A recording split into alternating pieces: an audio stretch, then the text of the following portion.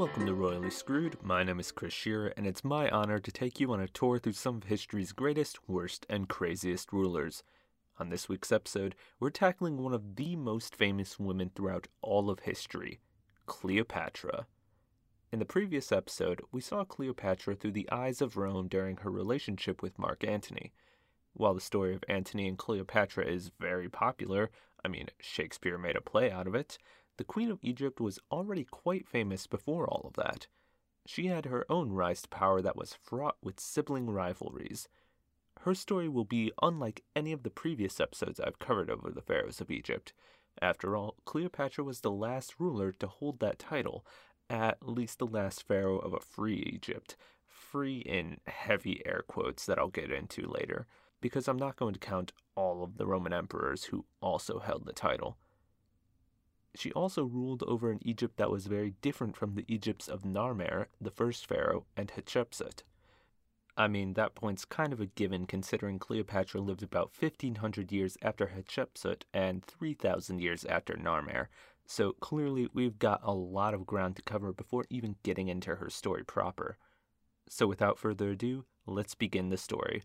We're going back in time to the mid-1st century BCE, to the Roman client state of Egypt, and Cleopatra and the War of the Ptolemies.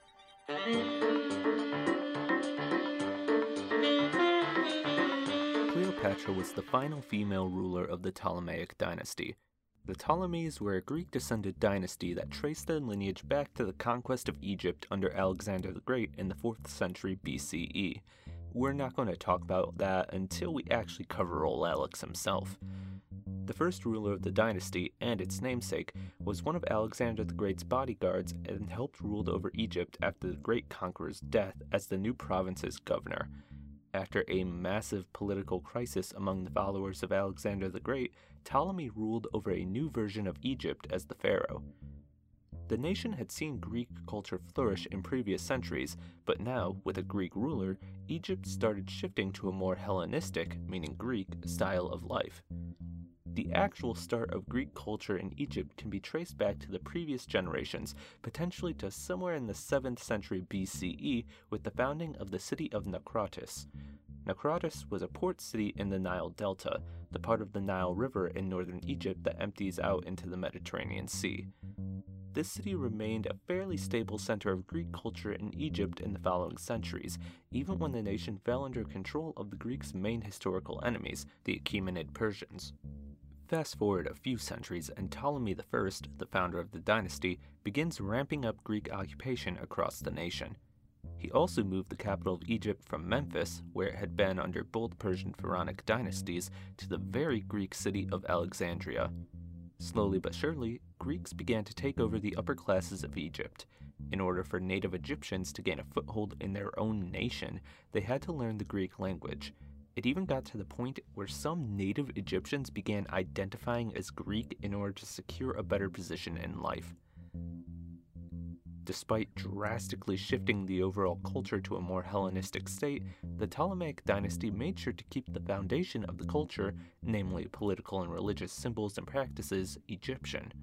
I'll cover more of that when we eventually cover earlier Ptolemaic leaders. But Egypt under the Ptolemies wouldn't stay Greek for long, because eventually the Romans would enter the picture. And here's where we get into something called a client state. A client state is a nation that is under some sort of dependency to another country, whether it's for economic, political, or military purposes. The term can take on many further meanings, such to the extent that a surprising amount of nations today are considered client states to the United States of America. But let's get back to Egypt. About a century before Cleopatra was born, so in the mid-2nd century BCE, Egypt was targeted by both the Macedonians and the Seleucid Empire, which was a nation made up of most of the land Alexander the Great conquered that was east of Turkey. At the time, the pharaoh of Egypt was just a child, and Egypt was facing severe military defeats. The nation decided to turn to the new rising power of the Mediterranean world, the Roman Republic. After Rome fought back both Macedonia and the Seleucids, Egypt decided to rely on the Republic for future aid. Over the next century, Rome would slowly begin to exert its power over the Egyptian state.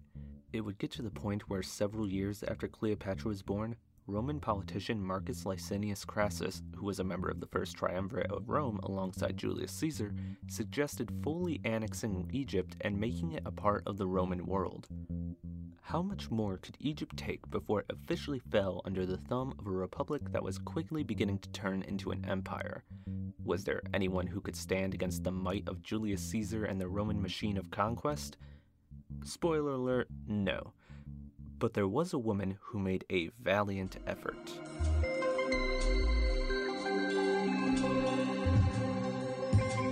Cleopatra was born in 69 BCE to Pharaoh Ptolemy XII, and as a side note, all of the male rulers in the family were named Ptolemy, and many of the women were named Cleopatra. Our Cleopatra's name is Cleopatra VII Philopater, her given name meaning glory of her father, and her royal name meaning one who loves her father.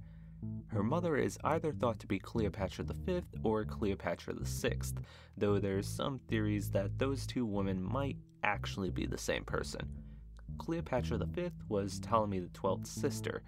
It was very common for Egyptian pharaohs to marry their siblings, as you might remember from the episode over Hatshepsut. This tradition dates very far back and finds its roots in Egyptian paganism with the marriage of the deities Osiris and Isis, who were brother and sister. She had two younger brothers, both named Ptolemy, and two sisters, an older named Berenike and a younger named Arsinoe.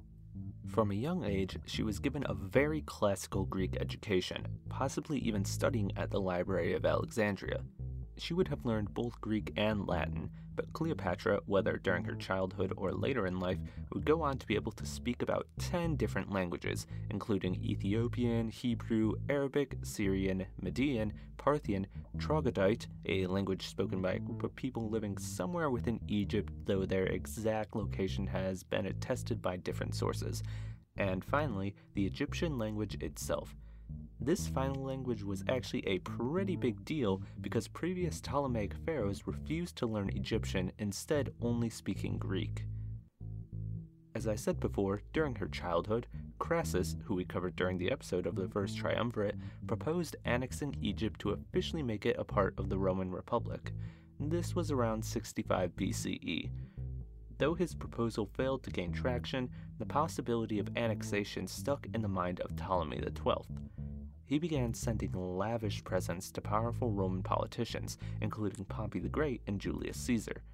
He helped fund the Roman military campaigns against the Seleucid Empire.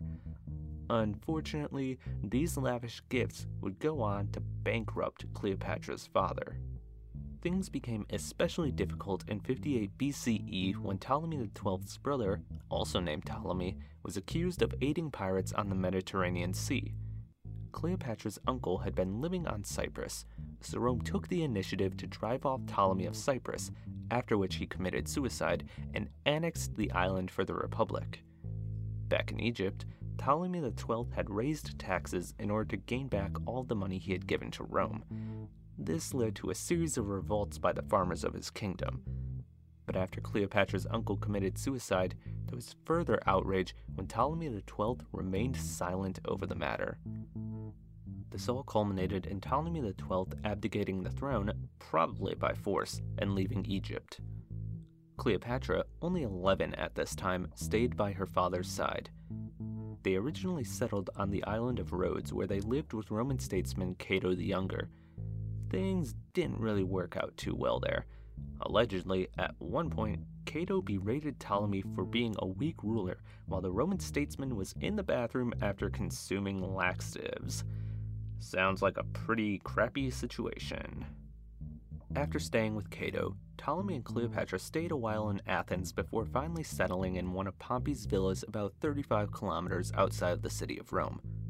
Back in Egypt, the nation was being co-ruled by Berenike IV, who was either Cleopatra's full or half-sister depending on who Cleopatra's mother was, and Cleopatra VI, the woman who was either Cleopatra's mother or half-sister. Also, the reason for all the confusion when it comes to family relationships with Cleopatra is because, 1, obviously the names are all the same, and 2, all the historical records of Cleopatra come from either the time period after her death or people in Rome who probably never met her. Whatever way you slice it, Ptolemy XII is now a pharaoh without an Egypt, and Cleopatra is a princess away from home.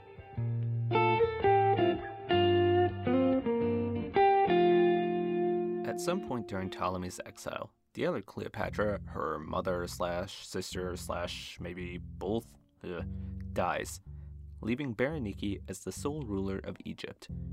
There's a couple problems that arise.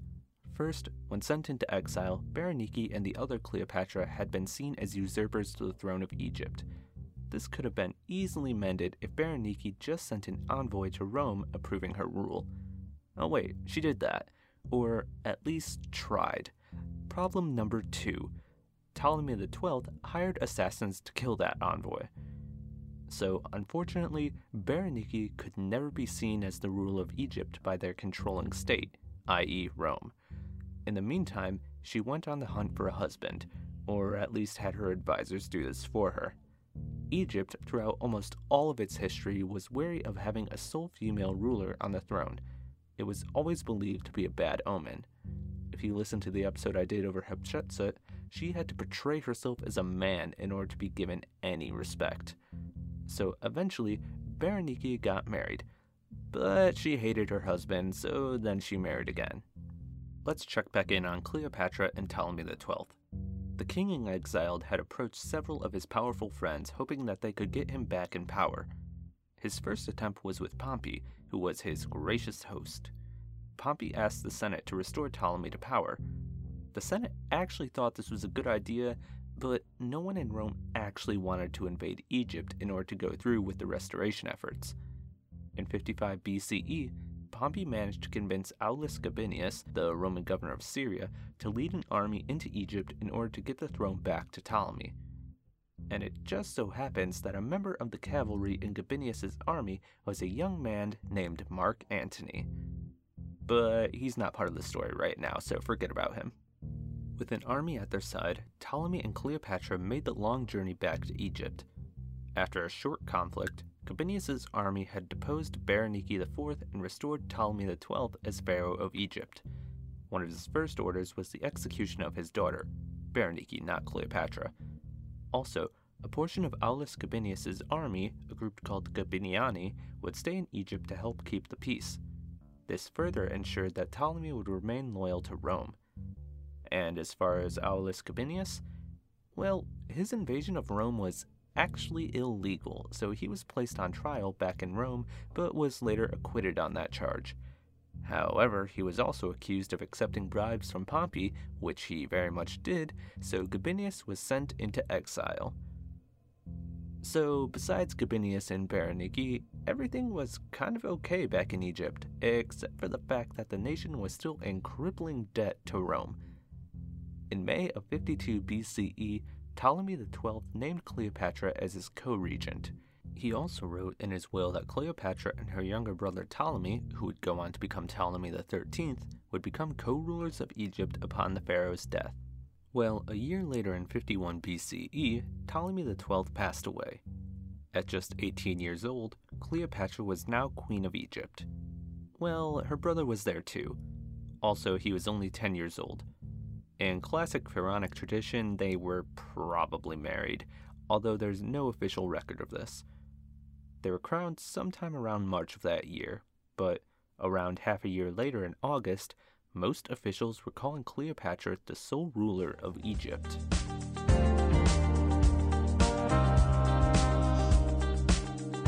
Cleopatra began her reign by performing several standard ceremonial rites, but not everything was going well. As I said, Egypt still owed Rome more money than she could ever hope to pay back.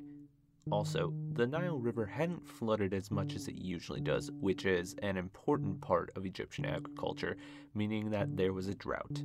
Also, there happened to be a bunch of Roman soldiers, the Gabiniani, who were technically unemployed and causing chaos in the streets. Aid for that last problem came from the unlikely source of Marcus Calpurnius Bibulus. If you listen to the episode over the First Triumvirate, you might remember Bibulus as Julius Caesar's very unpopular co-consul for the year 59 BCE, the man who had trash thrown on him and then disappeared from the public eye. He sent two of his sons to put a stop to the violence of the Gabiniani. Unfortunately, the Gabiniani were tipped off to the arrival of Bibulus' sons, most likely by a member of Cleopatra's court who had done so without the consent of the queen. The soldiers murdered the politicians' sons, causing Cleopatra to send the murderers to Rome for trial. However, Bibulus shipped the murderers back and rebuked Cleopatra for attempting to interfere with the Roman legal system. Despite the fact that they killed his sons. Yeah, makes total sense. And not to skip forward a few years, don't worry, we'll come back very quickly. Bibulus failing to stop Caesar in Greece during the latter's civil war against Pompey is what would later allow Caesar to enter Egypt and defeat the rest of his rival's armies. But back to the beginning of Cleopatra's rule. As I had said, Cleopatra was technically ruling alongside her brother, and maybe husband, Ptolemy XIII. But as he was 10 when he took the throne, Cleopatra was more or less acting as the sole ruler of the Ptolemaic kingdom. However, her younger brother had powerful allies within the court, namely his tutor Pothinus. Due to his inability to act as king himself, Ptolemy had Pothinus rule as regent in his place. Well, it didn't take long before Pothinus started introducing to Ptolemy the idea that he was being pushed aside by his older sister. She was the one on the Egyptian money. She was the one with her name on the important documents. What about still not yet a teenager Ptolemy? In October of 50 BCE, Ptolemy was officially elevated to senior ruler alongside his sister, despite now only being 11 years old. A civil war soon broke out between the two siblings, and after 2 years of fighting in 48 BCE, Ptolemy gained the upper hand and banished Cleopatra from Egypt, where she found refuge in Roman Syria. To make matters even more complicated, along came their sister Arsinoe. Arsinoe was Cleopatra's younger half-sister and Ptolemy's older sister, probably a full-blooded sibling. Seeing the power vacuum left by Cleopatra's exile, Arsinoe proclaimed herself queen, taking the name Arsinoe IV. Needless to say, Egypt is in a complete and total mess right now. Well, across the Mediterranean, Rome is also in a mess. We're smack dab in the middle of Caesar's civil war. I recommend listening to the episode over the First Triumvirate if you haven't yet or need a quick refresher. Originally, as one of their last acts as co-rulers, Ptolemy and Cleopatra had sent a naval unit to aid Pompey the Great in order to alleviate some of the debt to Rome. Well, Pompey was not doing so great in the conflict. In fact, he had just lost the Battle of Pharsalus, his final crushing defeat. So, seeking aid from his allies, Pompey turned to Egypt. Ptolemy XIII's advisors quickly realized that Pompey arriving in Egypt would be a massive mistake. The Roman senator/commander would likely turn the client state into his new base of operations and continue the civil war there. Egypt was already in chaos. They couldn't afford that. So Ptolemy had the problem solved quickly enough.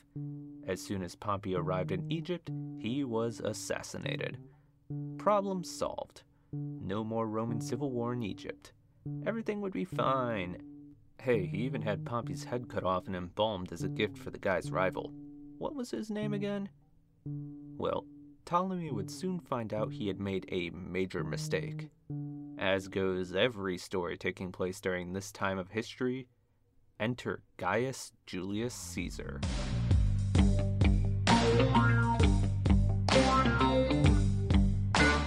Julius Caesar did not take too kindly to seeing his former friend's head on a silver platter. The dictator of Rome decided to keep a relatively cool head and looked around at his surroundings.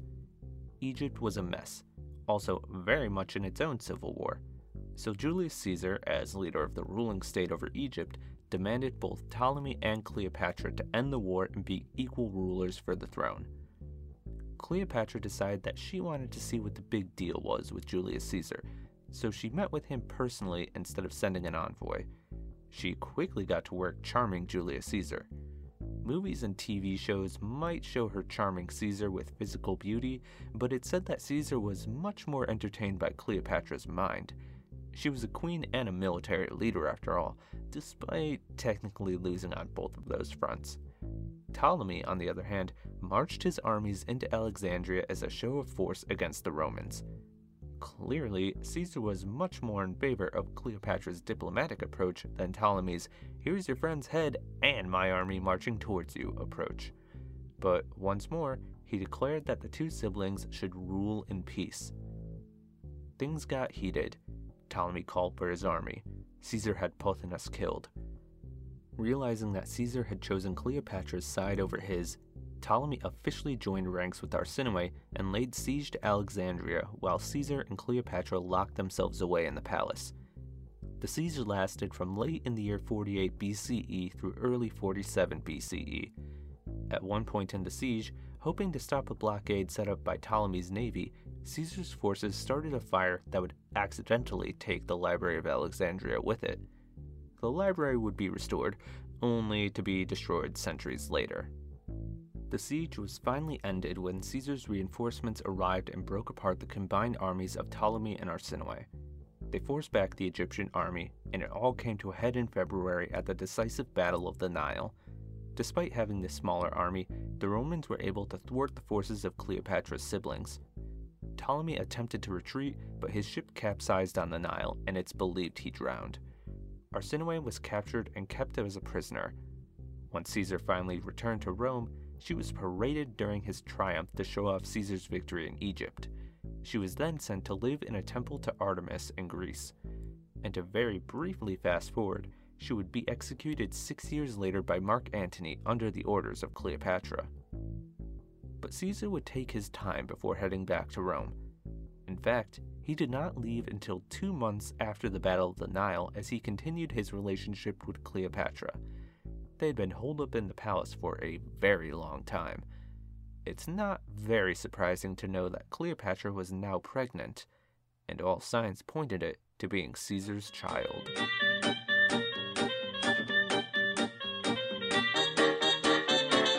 Ptolemy Caesar, more often called by the nickname Caesarion meaning Little Caesar, yes, like the pizza chain, was born in September of 47 BCE. We'll get more of him later. But for now, Cleopatra and Caesar were dealing with the immediate fallout of the death of Ptolemy XIII and the capture of Arsinoe IV. Well, as dictator of Rome, Caesar had the power to choose who led Egypt. Obviously, Cleopatra was the clear choice. But there was still that whole misogynistic trend about not having a sole female ruler in Egypt. But hey, Cleopatra had another brother, so Caesar had her marry Ptolemy XIV. At this point, Cleopatra was 22 and Ptolemy XIV was 12. Isn't history just something sometimes? Before heading out to finish his own civil war, yeah, that was still happening despite spending months with Cleopatra, Caesar left 3 legions of soldiers for Cleopatra to help secure her kingdom. It was not too much longer before Caesar and Cleopatra saw each other again. The next year, in 46 BCE, Cleopatra and her brother, and possibly Caesarion depending on which sources you read, visited Caesar in Rome for several months. The Queen of Egypt's presence was, let's say, mixed at best.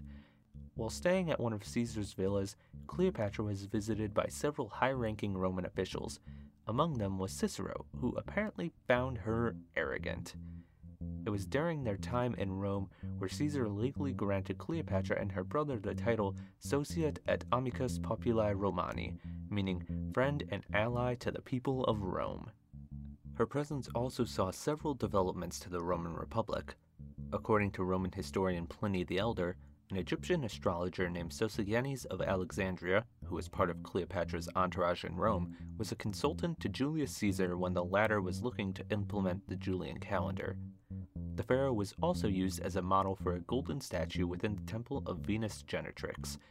This is much more important than it sounds at first, which should already sound pretty impressive. The goddess Venus, the Roman equivalent of Aphrodite, was viewed as the ancestor of the Julii, aka the family of Julius Caesar and the first several emperors of Rome. So having Cleopatra in a temple dedicated to Caesar's supposed ancestor was a big statement. But that's not all. She was also depicted as the Egyptian goddess Isis, and I really need you to know that the goddess Isis has nothing to do with the modern terrorist group. Isis played many roles in the religion of ancient Egypt, but she was also looked upon as a mother of the nation and a fertility goddess, just like Venus. Having a statue of Cleopatra as Isis further connected the two goddesses and may have been viewed as Caesar trying to connect his family to that of Cleopatra. But the good times for Cleopatra could not last forever. 2 years later, Julius Caesar was assassinated on the Ides of March. Cleopatra stayed in Rome for almost a full other month afterwards.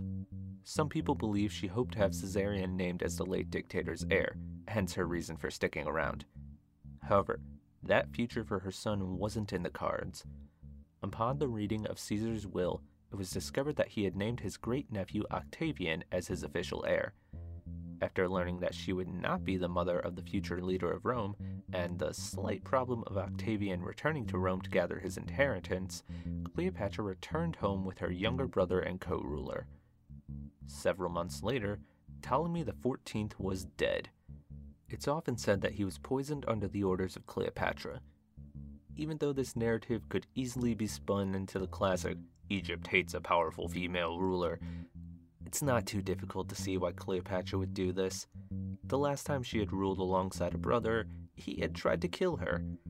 So even though Cleopatra had been the one with all the power in her relationship with the younger Ptolemy, she could have ordered his death in order to fully gain that power. With Ptolemy XIV's death, Cleopatra's son Caesarion was made her co-ruler. At 3 years old, he was now Ptolemy XV. And as the senior ruler, not to mention the fact that she was Caesarion's mother, Cleopatra was officially the most powerful person in Egypt, and there was nothing to stop her.